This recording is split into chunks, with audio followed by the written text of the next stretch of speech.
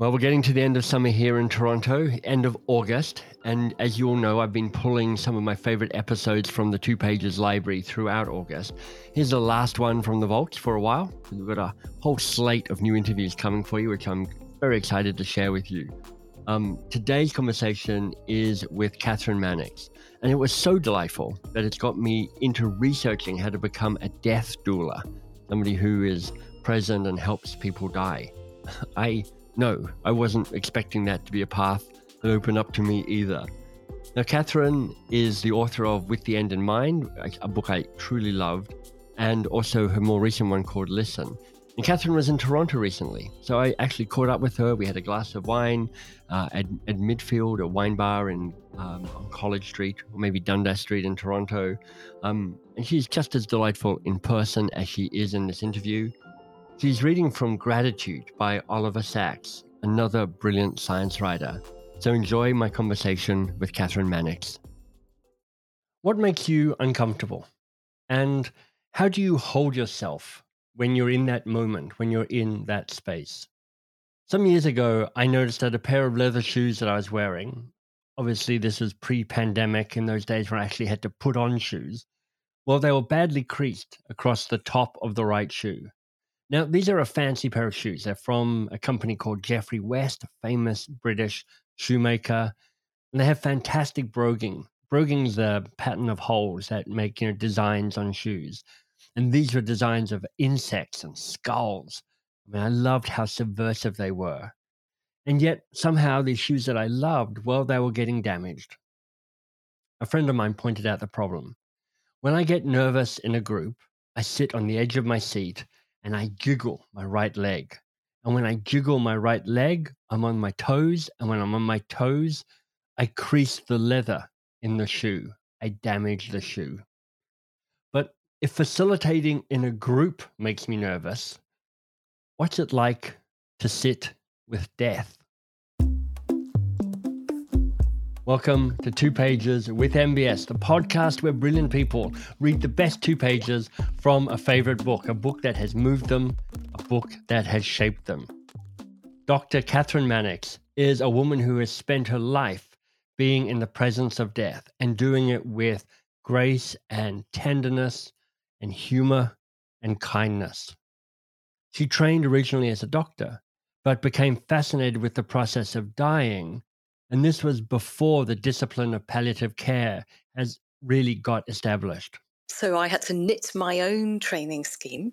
And one of the things that I knitted into it was to spend 6 months with a psychiatry team, because I'd noticed that we dealt with people who are working at extremes of emotion sometimes. And I felt that I needed some more skills and tools to be a better helper and supporter for those people.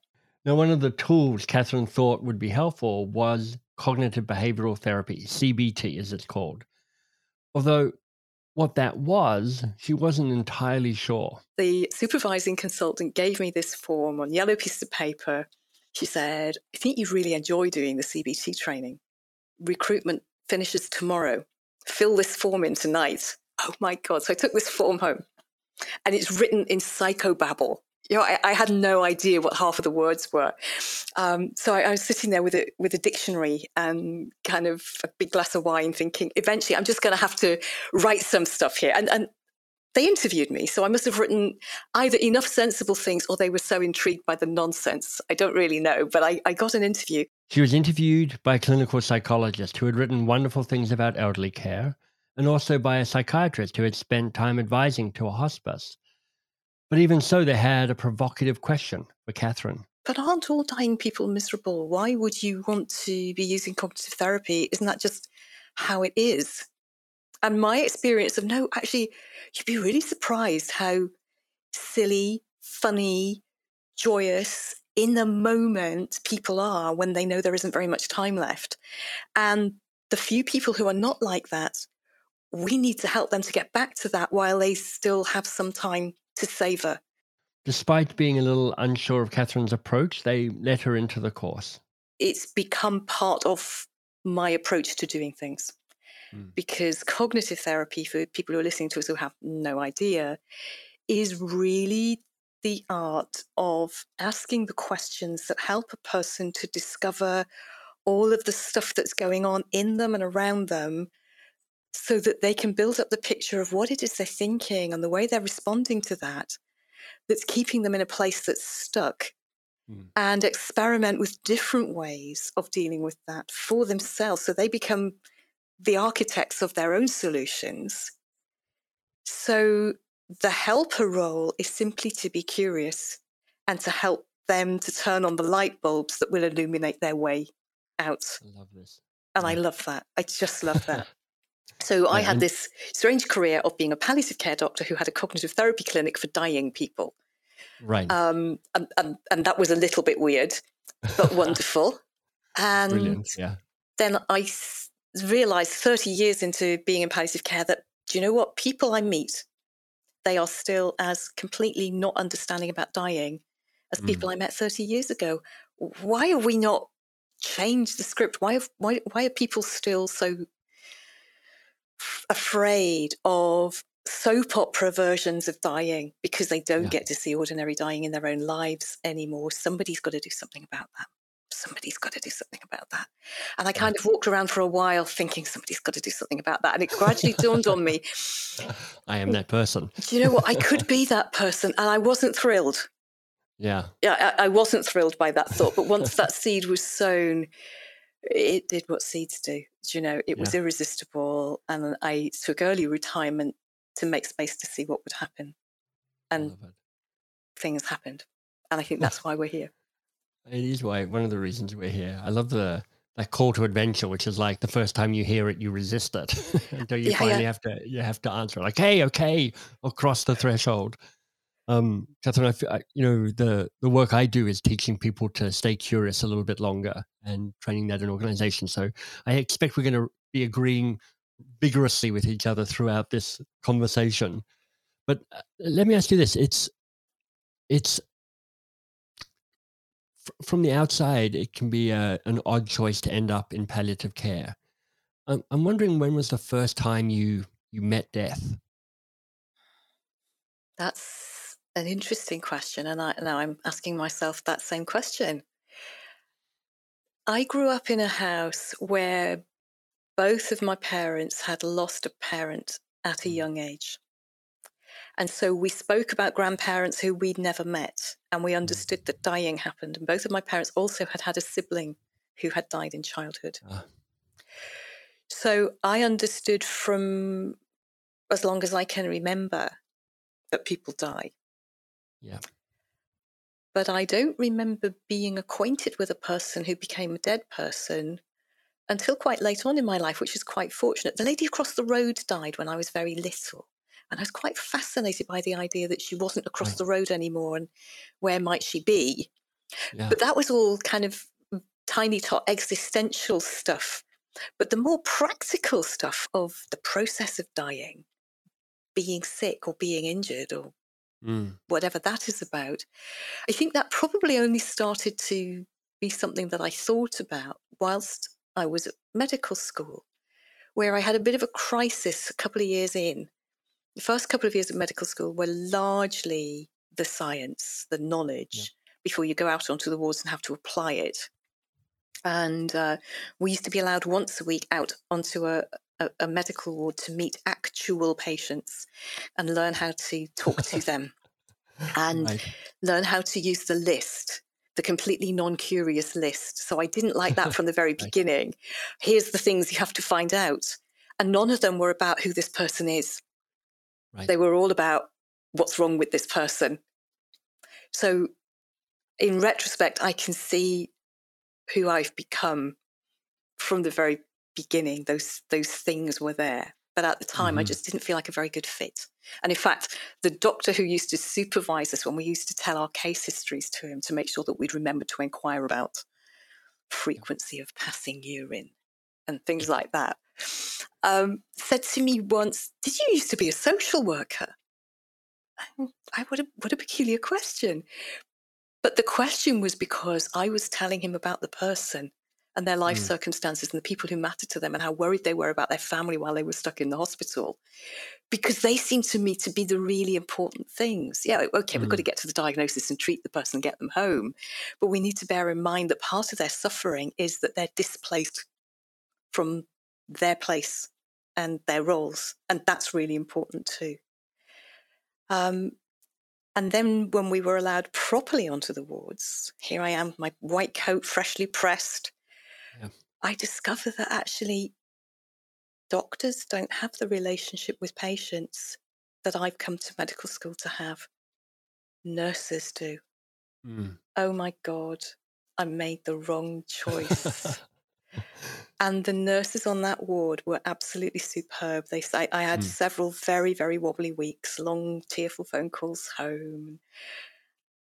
And the nurses scooped me up and said, no, you don't need to change and retrain and be a nurse.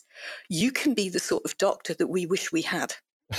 Exactly. Yeah, you can be part of a team where we've got some overlapping skills and knowledge, and then there's nursing skills and knowledge that you don't have, and there's medical skills and knowledge that we don't have. But this patient who you clocked really early on, who you got to know really well, who's now dying, and there are no medical jobs in that room, so the medical students aren't going in. Do you want to come in? We're going to just help him to freshen up before his family come for a visit. Do you want to just come and, help with the bathing? And they just brought me in. And what they taught me was the most important skill, I think, at the bedside of dying people, which is not what to do, it's how to be. Right. And after that, the gears were set in place that's the kind of doctor I was always going to become. So although I started off with a career plan to go into cancer medicine, in cancer medicine, I discovered that finding the cure for cancer was exciting to some people, but the patients who are not going to get better were just so much more interesting. And so I did a kind of sideways turn at that point and went to work in a hospice instead. And it was the best decision I ever made. That's beautiful. Kathryn, I imagine that one of the reasons that many doctors don't have that type of relationship that you're talking about is because of training. They're like, here's the list, and you're objectifying the body so that you can diagnose the body.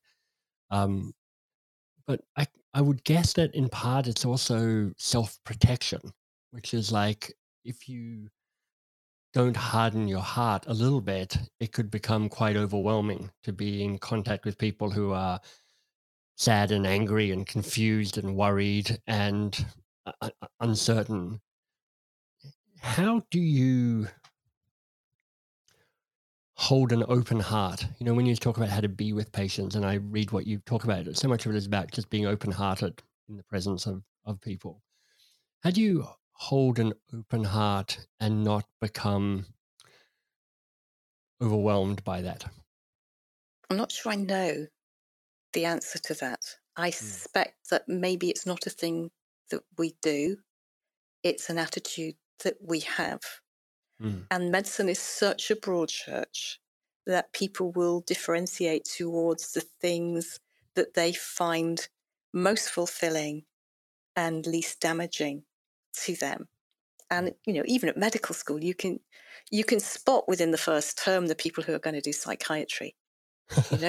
They are so interesting and they're so different from everybody else. And the orthopedic surgeons, they're engineers from day one. Right. And it's not a surprise that that's where they end up.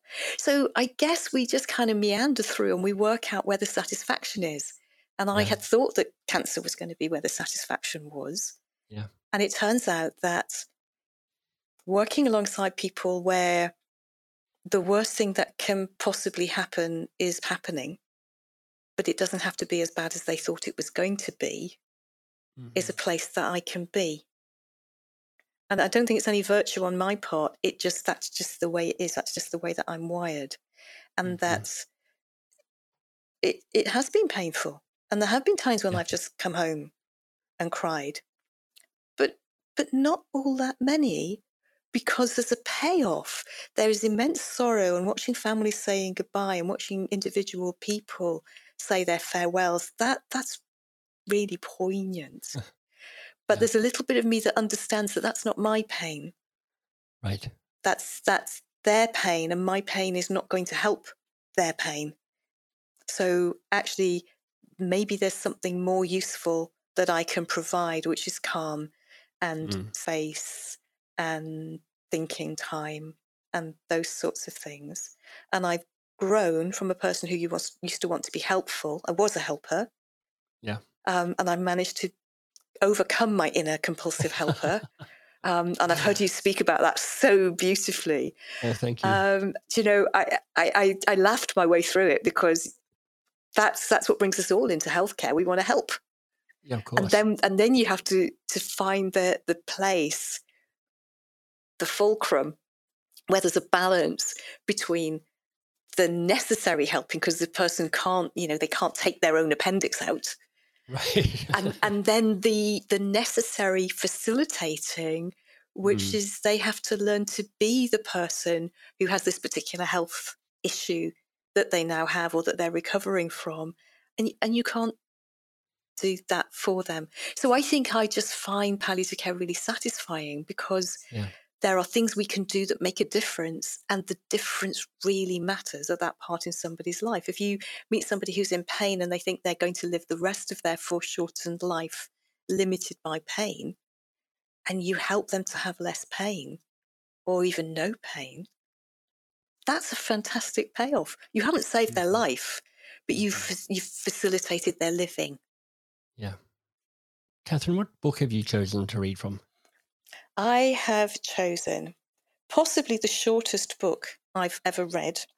But in my defense, this book is by Oliver Sacks, who has also written some of the longest and most complicated books that I have ever read. And Oliver Sacks was a British neurologist who practiced almost exclusively in the USA, and who wrote the most wonderful case stories that took you to the bedside, the home, the aeroplane cockpit, terrifyingly, of the people whose stories he was telling. And I've admired his ability to describe really complicated neurological medicine in an absolutely compelling story. Oh, for the longest time, I can't remember. The first of his books I read was The Man Who Mistook His Wife for a Hat. And I was a very junior doctor when I read that. Absolutely wonderful. But towards the end of his life, when he was diagnosed with a terminal illness, he wrote a wonderful column in the New York Times, an essay, which became the basis of this very short book, a book called Gratitude. And it's one of the most compelling pieces of writing I've ever read. And it speaks entirely to me of what I see, the kind of transformation I see happening to patients in palliative care, to people who recognise that their lives are limited and every moment now is precious. I'm very excited to hear this, Kathryn, so I'll give you the stage, reading Oliver Sacks. So he's been talking about an essay by the philosopher David Hume, called My Own Life, and that Hume is terminally ill and hoping for a speedy dissolution. So he's picking up from talking about that. And yet, one line from Hume's essay strikes me as especially true. It is difficult, he wrote, to be more detached from life than I am at present. Over the last few days, I have been able to see my life as from a great altitude, as a sort of landscape with a deepening sense of the connection of all its parts.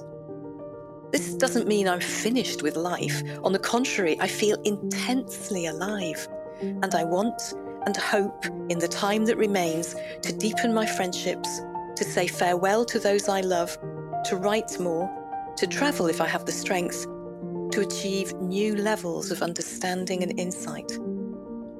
This will involve audacity, clarity, and plain speaking, trying to straighten my accounts with the world. But there will be time, too, for some fun and even some silliness as well. I feel a sudden, clear focus and perspective.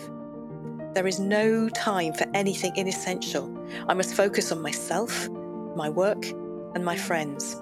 I shall no longer look at the news hour every night. I shall no longer pay any attention to politics or arguments about global warming. This is not indifference, but detachment. I still care deeply about the Middle East, about global warming, about growing inequality. But these are no longer my business. They belong to the future. I rejoice when I meet gifted young people, even the one who biopsied and diagnosed my metastases. I feel the future is in good hands. I've been increasingly conscious for the last 10 years or so of deaths among my contemporaries. My generation is on the way out, and each death I have felt as an abruption, a tearing away of part of myself. There'll be no one like us when we're gone, but then there is no one like anyone else, ever. When people die, they can't be replaced. They leave holes that cannot be filled, for it is the fate, the genetic and neural fate of every human being to be a unique individual, to find his own path, to live his own life, to die his own death. I can't pretend that I'm without fear, but my predominant feeling is one of gratitude. I have loved and been loved. I've been given much, and I've given something in return. I've read and travelled and thought and written. I have had an intercourse with the world, the special intercourse of writers and readers. Above all, I've been a sentient being, a thinking animal on this beautiful planet, and that in itself has been an enormous privilege and adventure. Oh, that's fantastic. Thank you. Just wow. And thank you for reading it so beautifully as well. What's the deep truth in this for you, Kathryn? The thing that struck me when I first read it, and I first read it as his article in the newspaper, was that beautiful picture he painted of looking on his life as though from a great height, of seeing it spread out as a landscape that he could now make sense of. Because I think we all do that as we move forward through life. It's utter Brownian motion, isn't it? It's just kind of wandering and following leads and trying things out, being curious, and some things work and some things don't, and some things are disasters. And then a few years after that disaster, something happens where if it hadn't been for that disaster, you wouldn't know how to deal with this thing now. And suddenly you think, oh, right, that disaster was really helpful. So it's the joined upness of everything, not just the good bits. And so we live it forwards in chaos. And then we turn around and we look at the path, and it's like an 8-lane motorway leading directly here. How is that possible? So it's that beautiful insight of the joined upness and the only being able to make sense in retrospect. And his seeing time spread out as a landscape that I just absolutely loved. And then what he goes on to describe is the preciousness of being alive. And the sense that I hear over and over and over again at work of just gratitude for the chance to have had a go at being alive. Right. And I love it. Do you have any thoughts on how to keep that delight and gratitude at being alive present without having to be faced by death? Because it'd be like, because, faced by death, I the moments of clarity, I understand that. But for lots of people listening, they're like, I don't want to rush to death just so I feel good about being alive. How do you stay present to the kind of the miracle of being a sentient being?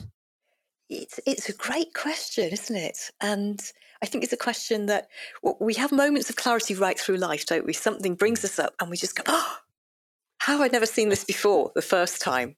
Probably the second and third time as well, because we've forgotten that we've seen it before. But eventually something happens, we say, oh, I've forgotten again.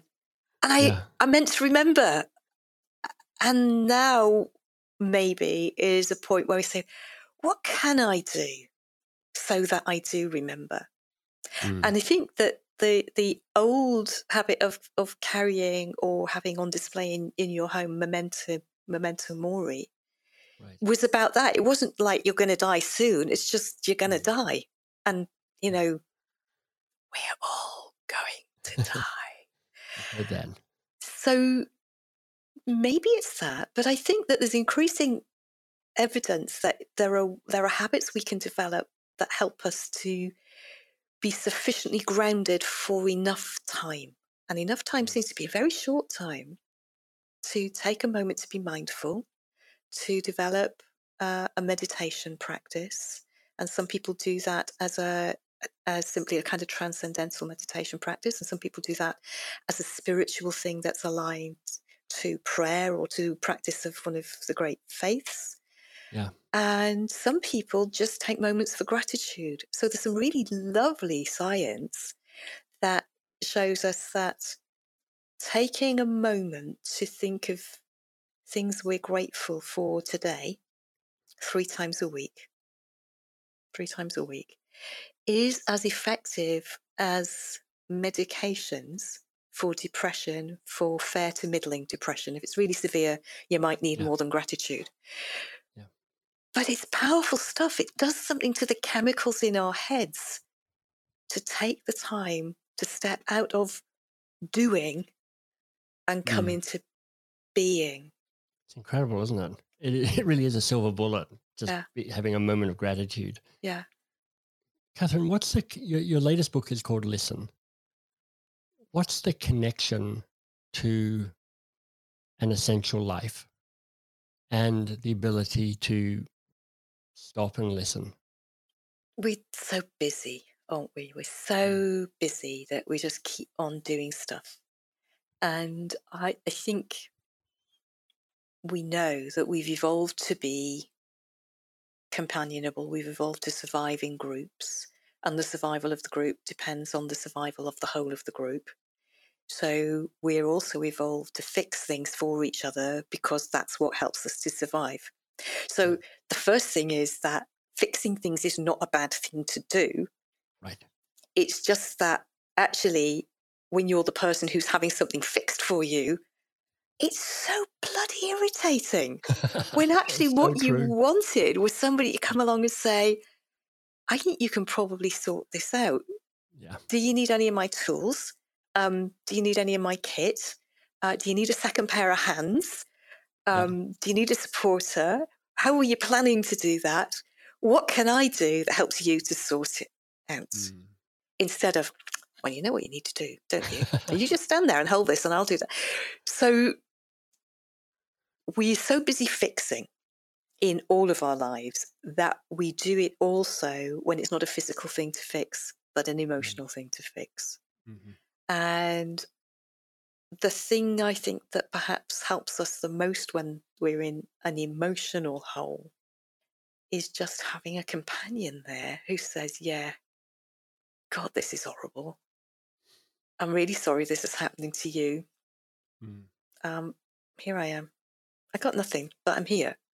Oh, I love that. I got nothing. Because it's like your presence is everything. And seeing yourself as I've got nothing is such a helpful place to be. Because actually, when there are 2 people in the room, there's a conversation possible. And depending on the people, most of the people I know, if there are 2 people in the room, there are at least 4 opinions in the room, aren't there? Because on the one hand this, and on the other hand that. So you can play with ideas and bounce them around. Yeah.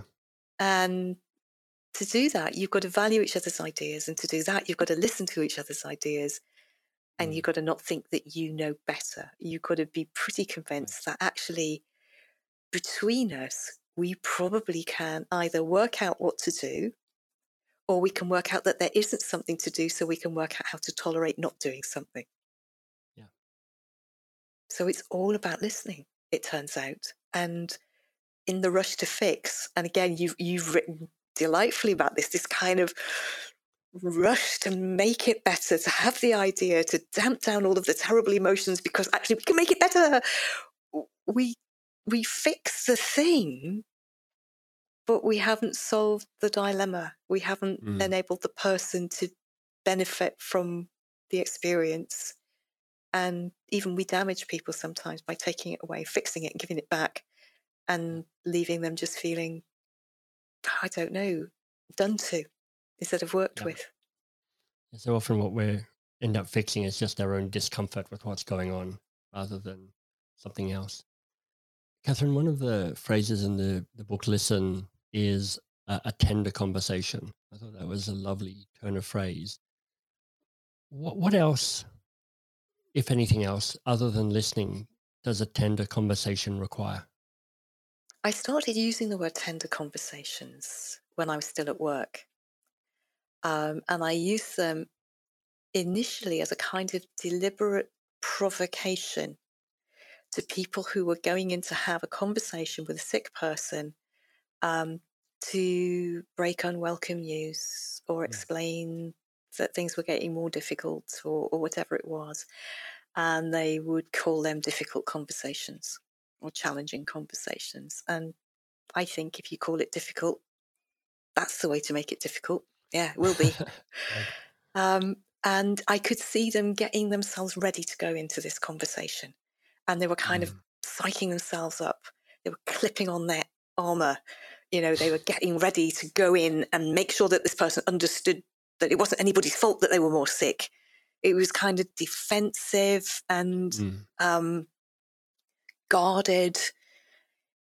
And they were taking the difficulty in with them. Yeah. And I said to this particular colleague, a surgical colleague, if you didn't call it a difficult conversation, if you thought about it as a tender conversation, because I know how long you've been looking after this person. I know that you spent nearly 18 hours on your feet in an operating theatre doing an operation you hoped would save this person from this moment several years ago. And now they've got their metastatic disease.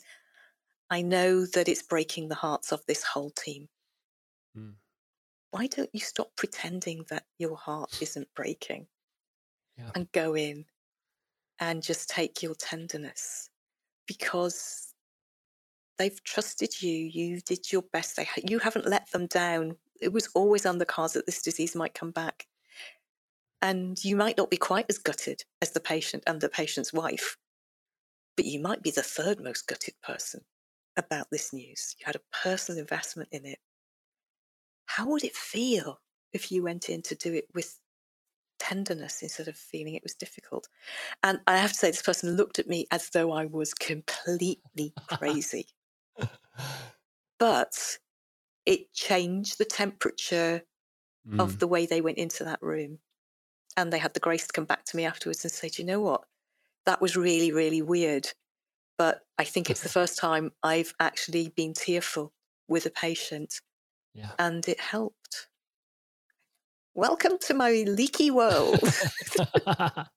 So I think if we take our armor off, it's that thing almost like when we hear fantastic stories of people who have been in warring tribes all around the world, where when they go into negotiation, they put their shields down.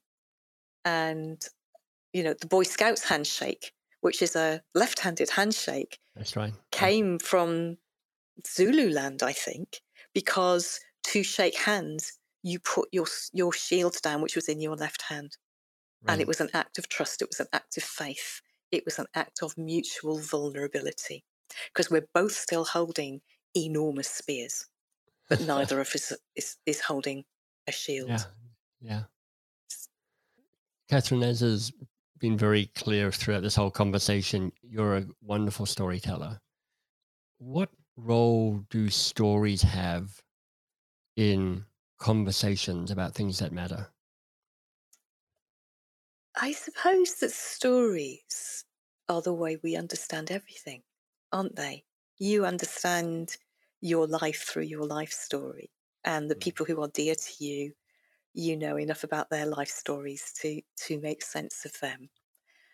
And I've always used stories to help people to understand things. Um, my brothers and sisters, I'm from a family of storytellers. My parents told us stories. I was quite a big girl when I realised there was an actual book called The Wind in the Willows, because our dad just told us all the That's adventures great. of Ratty and Molly, and he probably made a few up as well.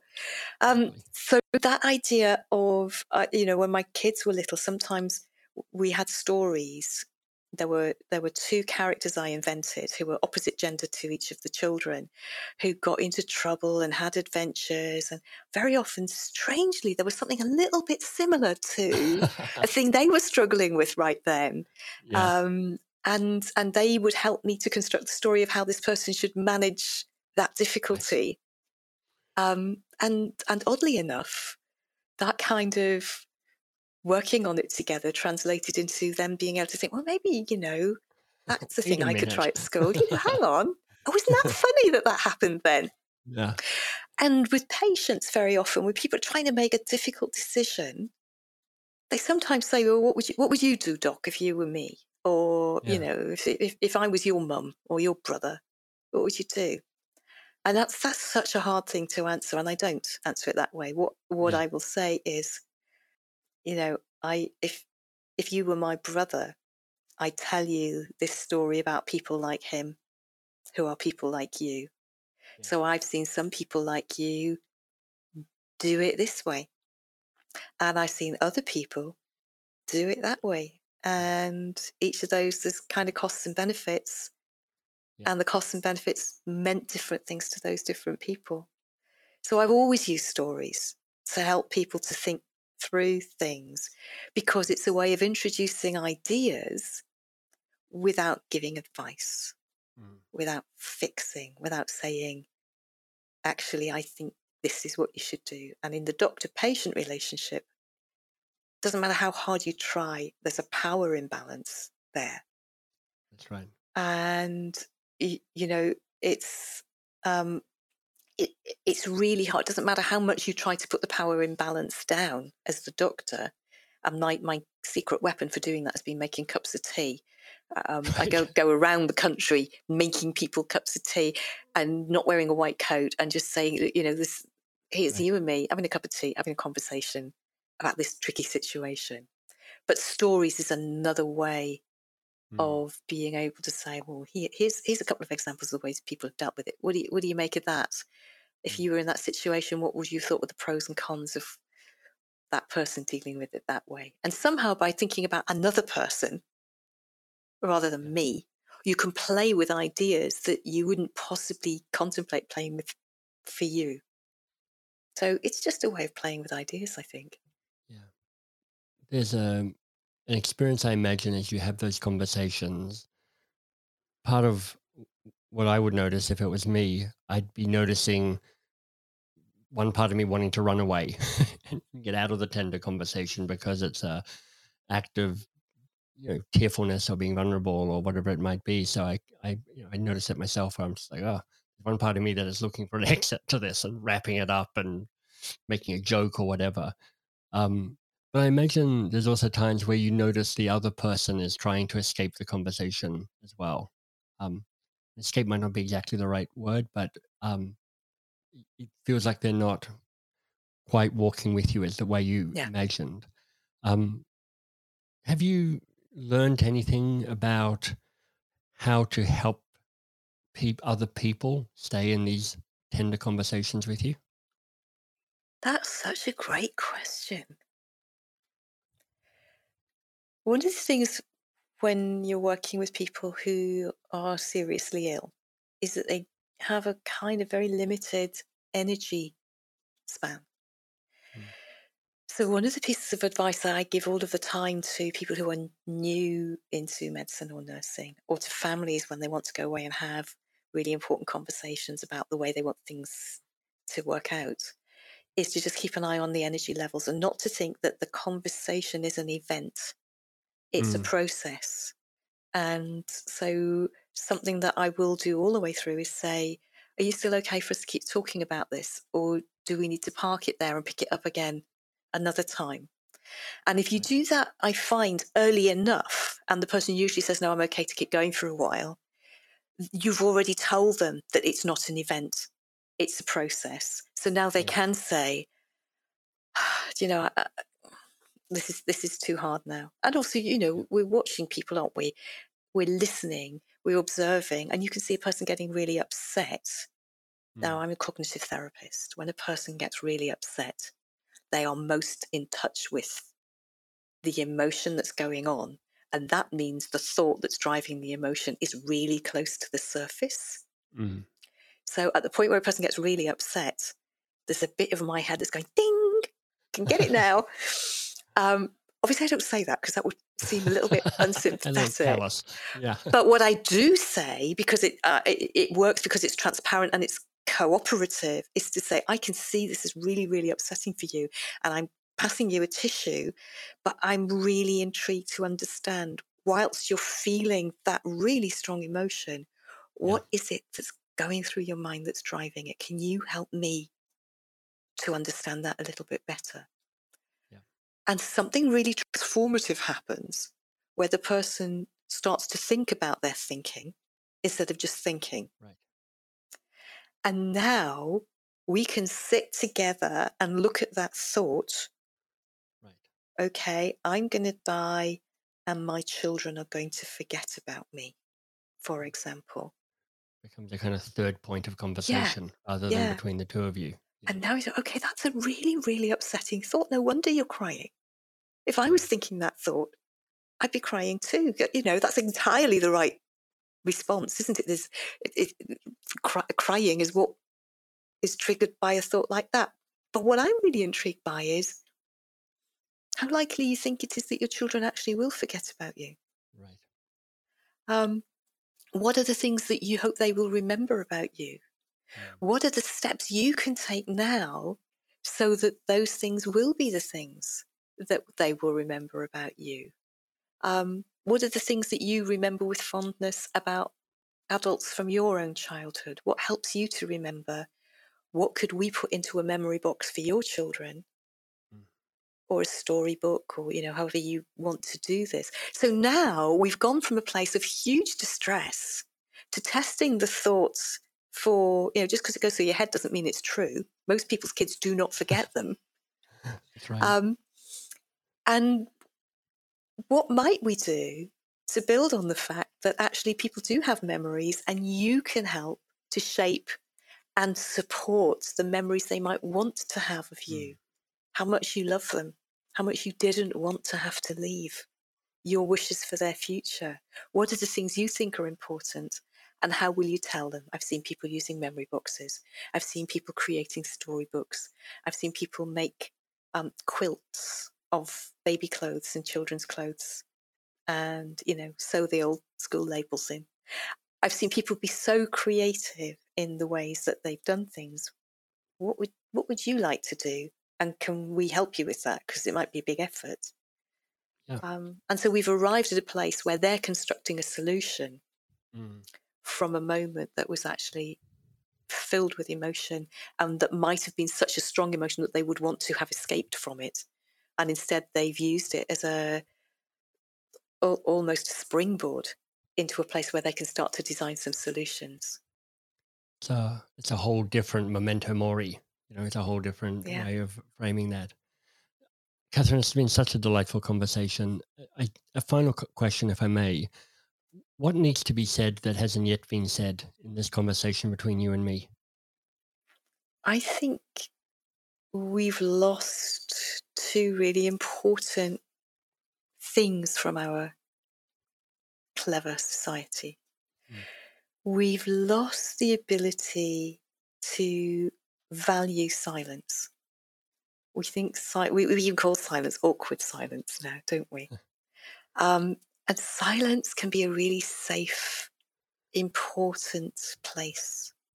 And sometimes just sharing a silence can be more tender and relationship building and affirming than any of the clever things that are whizzing through our heads during that silence. So sometimes just being somebody's companion as their emotions are so strong that they don't know what to do with them, and just holding the silence, maintaining a safe silence, is really, really important. And the other thing is that we've forgotten about the ordinary process of human dying. And actually, we would all be so much less afraid if we dared to find out more.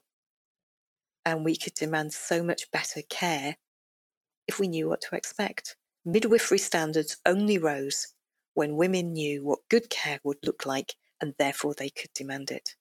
And if we keep pretending that we're immortal, we'll never find out about the care that we should have, including the companionship in that lovely, gentle, important silence that will be part of that journey.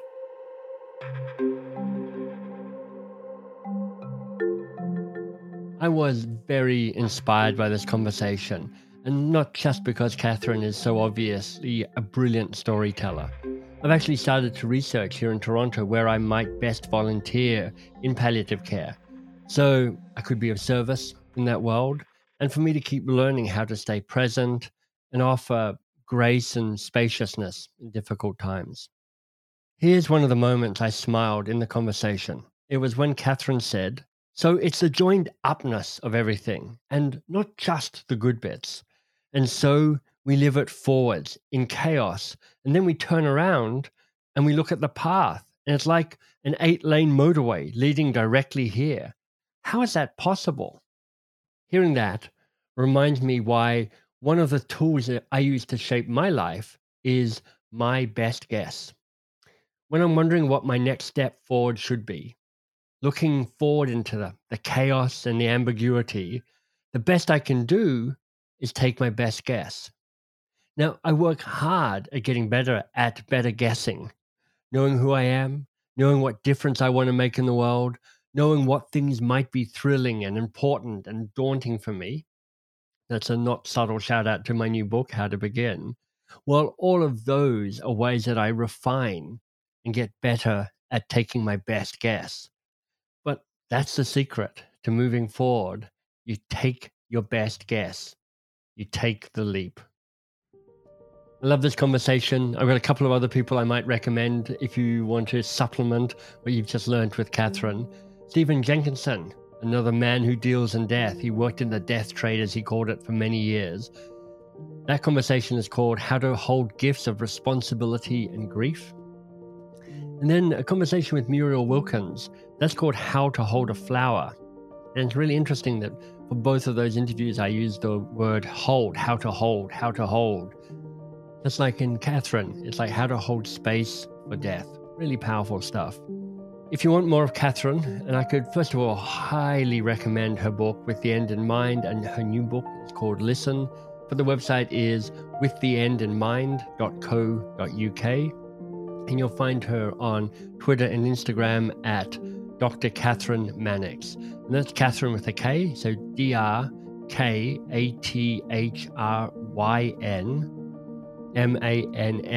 Mannix. She has excellent name if you're a Scrabble player. Thank you for listening to 2 Pages. Thank you for being supportive.